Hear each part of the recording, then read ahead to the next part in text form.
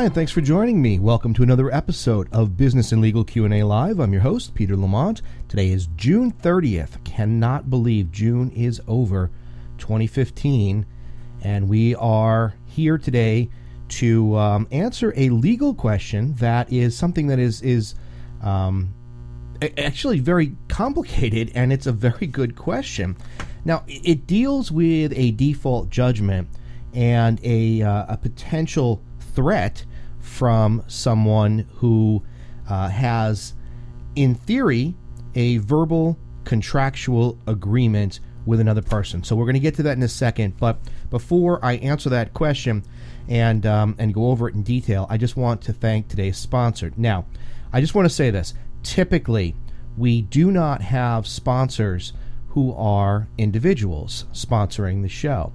But this individual contacted me, and we spoke, and I feel for this guy. And basically what has happened to him is he's had an eye injury, and he needs to raise money to actually have the surgery.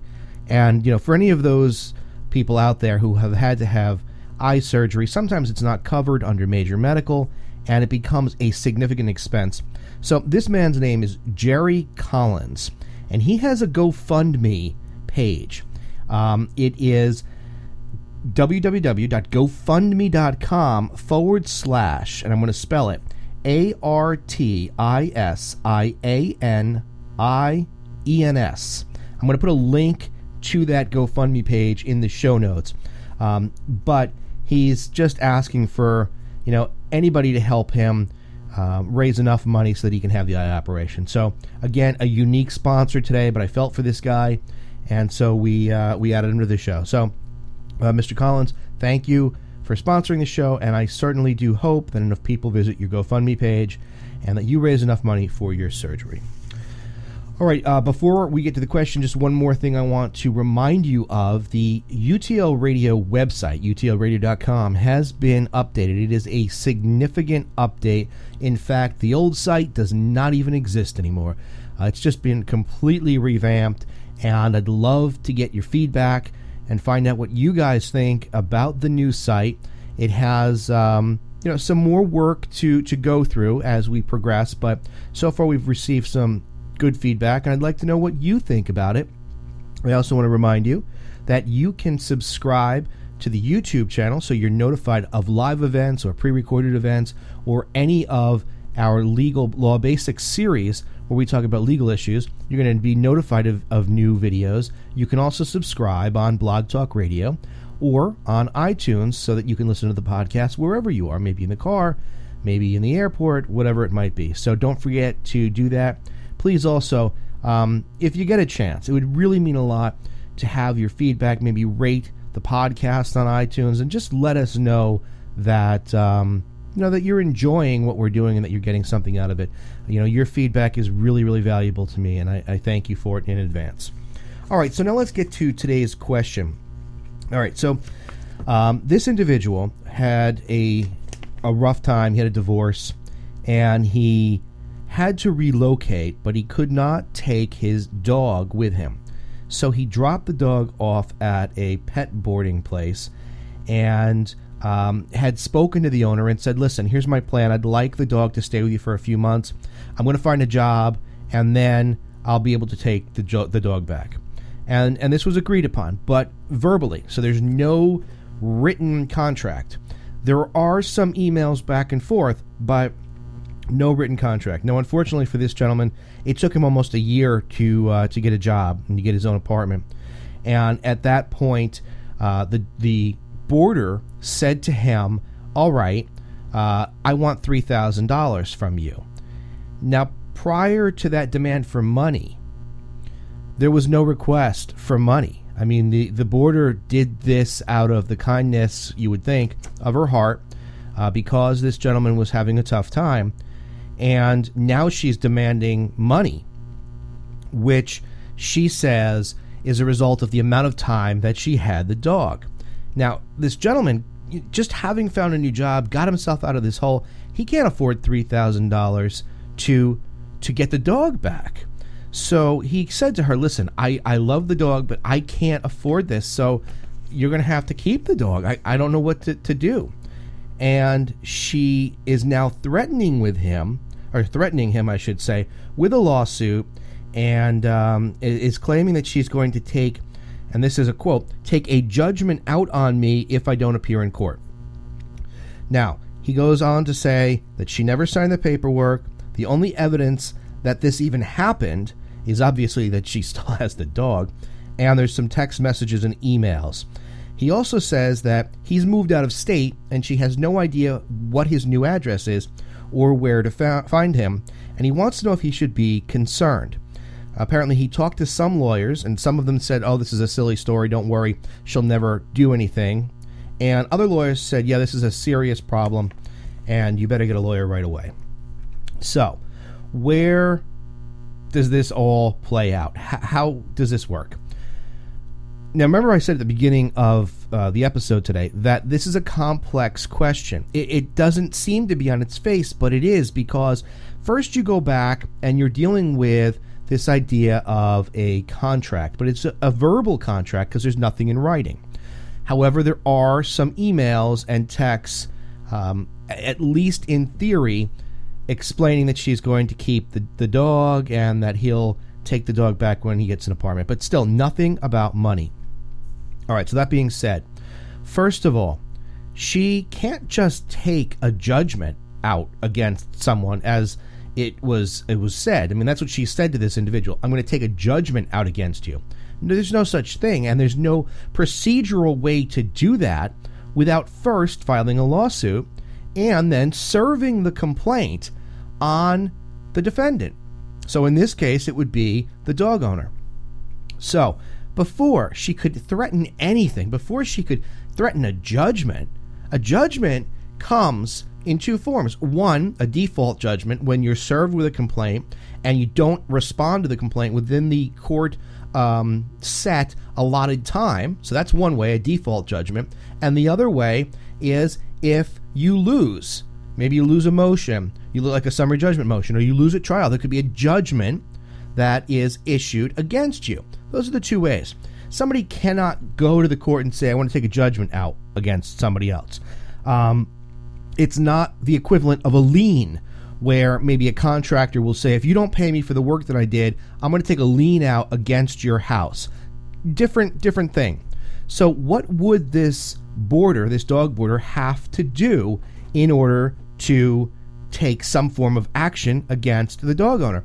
Well, number one, she'd have to file a complaint, which means she'd have to go to her local court. She's looking for $3,000, which is relatively small. So she'd end up in the lower court, and it depends obviously on what state she's in. That depends on what they call the court. Like in New Jersey, for example, you'd be looking at filing in the special civil division of the Superior Court. It's the lower division. It handles a lower amount of money. So first she'd have to file a complaint. Then she has to serve the complaint on the defendant. Now, he indicates that he is no longer living in state. He's out of state. So it will be rather difficult for her to move forward with the service of the complaint if she doesn't know where the individual is. Now, sometimes it could be the nail in the coffin. If you don't know where the defendant is and you can't serve them with the complaint, the case never starts moving, right? The time period for the case just doesn't start moving. You don't have a valid lawsuit unless you can serve the defendant. There are ways, and I'm not going to get into it in today's episode, but there are ways to serve someone when you cannot physically hand it to them. When you can't get a process server to locate them and to serve them with the summons and complaint. There are alternate service methods. For example, if you're a business, you might serve the Secretary of State. But we're not going to get into alternate serving methods right now. I want to stick with this idea that she has to serve it on the defendant. If she can't locate the defendant, if she can't find an address for him, then she has no case, right? Procedurally. I'm not saying, whether or not it has merit. I'm saying procedurally, the case can't proceed. Now, it's not that difficult to go to an online investigative service or an online background check website and try to locate where somebody might have moved to. So it's possible, probably highly probable, that if this person is as serious as the defendant, the potential defendant, the dog owner, would believe it to be, she might move forward and try to find an address for him. Okay? So now she does that. She has to serve him out of state.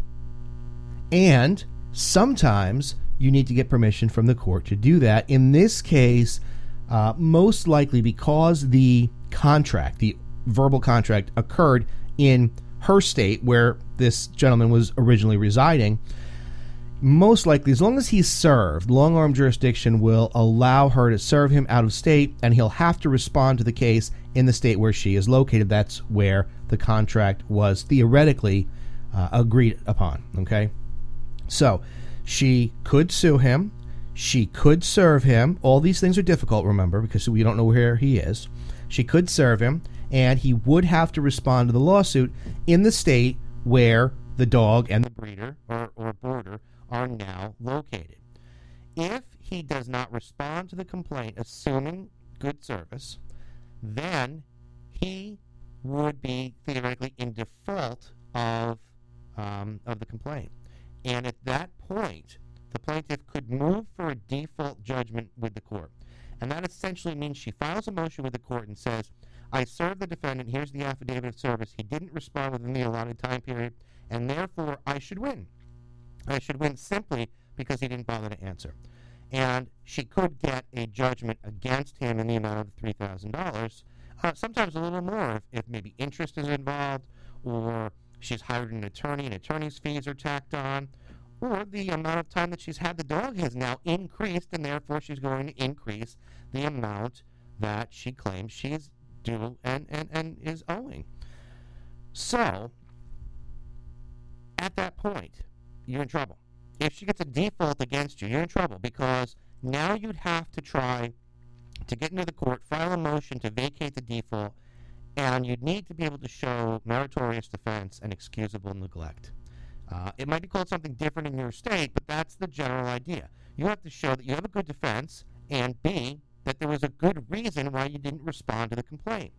So in this gentleman's case, assuming that she were to get a default judgment, but now that he knows that he has to answer the complaint if one is ever served, he should not let it lapse. He should not let that time period expire. He needs to put in an answer to that complaint and deny everything on the basis of what he's saying here, being that there was never any discussion of money. Okay, does that make sense?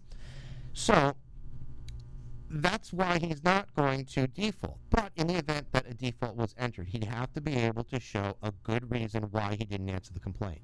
He has theoretically a good defense. The defense is she did it as a favor. We never talked about money, and therefore I don't owe her anything.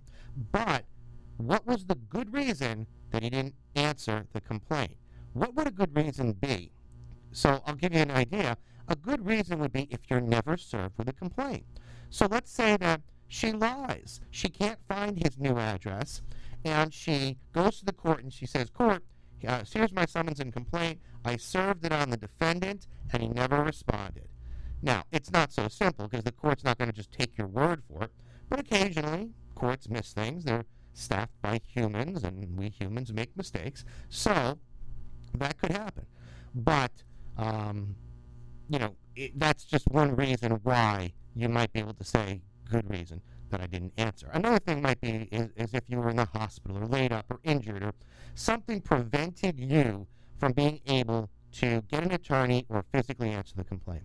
But you don't want to be in that position of trying to vacate a default because you're putting, your defense essentially in the hands of a judge who may or may not decide in your favor. So don't let this sort of thing happen to you. If you get served with a complaint, answer it. Deny everything, whatever you have to do in the complaint, but answer it. So now let's move into the second phase of his question, which is, should I be worried about this? What should I do? Well, here's my opinion on this. It is a lot of work for someone who doesn't know where you are to sue you for $3,000. Does that mean that she won't do it? No. I've seen people go after other people for $50.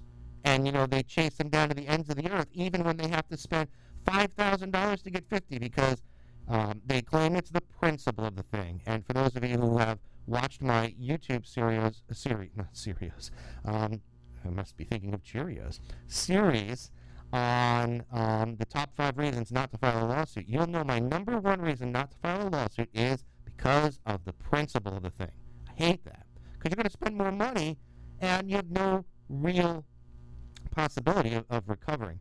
But people do it. So, is this woman going to do something? I don't know. Can she? Yes. Is it going to be easy? Well, it's going to be difficult to find this gentleman. And she may give up. She may decide it's not worth her time. Who knows? But what can he do about it now? If he's not going to pay her the money, I wouldn't do anything about it. And this is just my opinion. I'd wait and see if you get served with a complaint. And then don't ignore it. Don't stick your head in the sand. Deal with it. Get a lawyer, look at it yourself, consult with a lawyer, or find out how to answer the complaint yourself. And respond and defend yourself, because from what you've said in this question, you have the right here to defend yourself. You have a decent argument. And that argument is that there was never any money discussed. She was doing it as a favor, and now that it took longer for you to find a job, she's decided to charge you for boarding the dog. The other thing I just want to touch on is the fact that when you have a contractual issue such as this, or any sort of issue where there's damages involved, the person, the plaintiff, has an obligation to, they call it mitigating your damages. So, for example, mitigation of damages, if you are fired from a job and you're going to say that it was a discrimination case, you have a duty to try to go look for another job. You can't just sit back and say, well, I'm going to sue them, and that's how I'm going to make my money. You have to mitigate your damages, attempt to, cut or stop the bleeding, essentially. So here, if she has the dog, it's conceivable, while it might not necessarily be considered mitigation of damages, she might have a valuable commodity. I hate to say it like that because it's a dog, and that might offset her damages, but that's way down the line. So to sum up here, to wrap this up, this is not a simple question because there's a lot of components to it, and I hope that I've answered it, but I would, just like I said, I would wait and see, because you don't know what's going to happen here. If you don't want the dog back and you can't afford the dog, then leave it alone and wait and see if a lawsuit's filed, and if it is, make sure that you do something about it. Now, if you have additional comments or questions, please go to utlradio.com, click on any of our social media links, send me a tweet, post a comment on YouTube, whatever it is that you want to do, and I'll respond to it. Maybe you want to talk a little bit more about this. Maybe somebody out there has had a similar situation and wants to learn more about this. The other thing you can do is, if you do go to utlradio.com, there is a link for asking a question.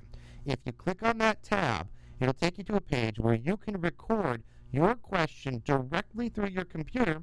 It'll come to us here, and I'll be able to either play it on air, or if you prefer that I not, let me know in the message, and I will just paraphrase or read your question on the air. So that's going to do it for today. I hope that I did an adequate job of answering this question. I want to thank the defendant here, the dog owner, for submitting this question, and I just want to remind everybody how important it is that you tell me what you don't like about the show so we can make it better. We're going to be expanding the role, and this is very exciting, expanding the role of UTL Radio, and we're really going to be transitioning into a platform where we can start helping people understand not just the law, but how to deal with the law without necessarily needing an attorney. And I'm very excited about that, so I want you to stay tuned. That's going to be coming up over the course of the next few months. We're going to be offering products and services and trying to help all of our listeners be able to better handle their legal matters without necessarily having to hire an attorney. Now, remember, there's no substitute for an attorney. I have to tell you that. And the simple fact is that sometimes you absolutely need an attorney, but there's a lot of times when you can do it on your own. And, most attorneys don't want to tell you that because they'd rather try to convince you to hire them. I think that there's some value in teaching our listeners how to handle some of these things themselves and save yourself some money. So I love to have you guys comment. I love to see you guys following me on Meerkat and Twitter. I try to respond to everything, and it really does mean a lot to me. My audience, you've become essentially an extended family, and I hope that you're learning from this and that we can learn together. So I want to thank you again. That's going to do it for today. We'll be back later in the week. We have Lee Cockrell coming up. He is former vice president of Disney World Resorts, and he is the author of a number of books, including this book, Time Management Magic. We're going to talk to him about this book and about his experience as a leader and a manager at Disney World and get some really solid tips. That's going to be this Thursday at 10 a.m. Eastern Time. All of the links to the show so you can listen to it or watch it live on YouTube Live are located at utlradio.com. That's going to do it. I want to thank you, and remember that there's power in understanding the law.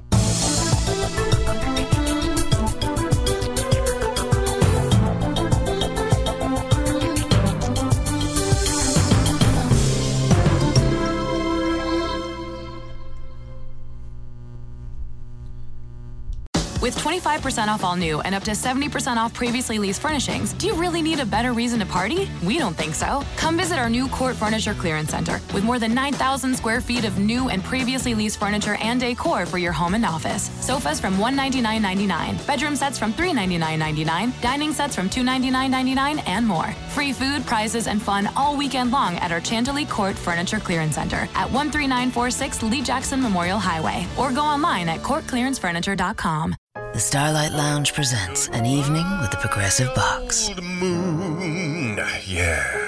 That's Hugo, tickling the ivories. He just saved by bundling home and auto with Progressive. Gonna finally buy a ring for that gal of yours, Hugo? Send her my condolences. Hi-oh!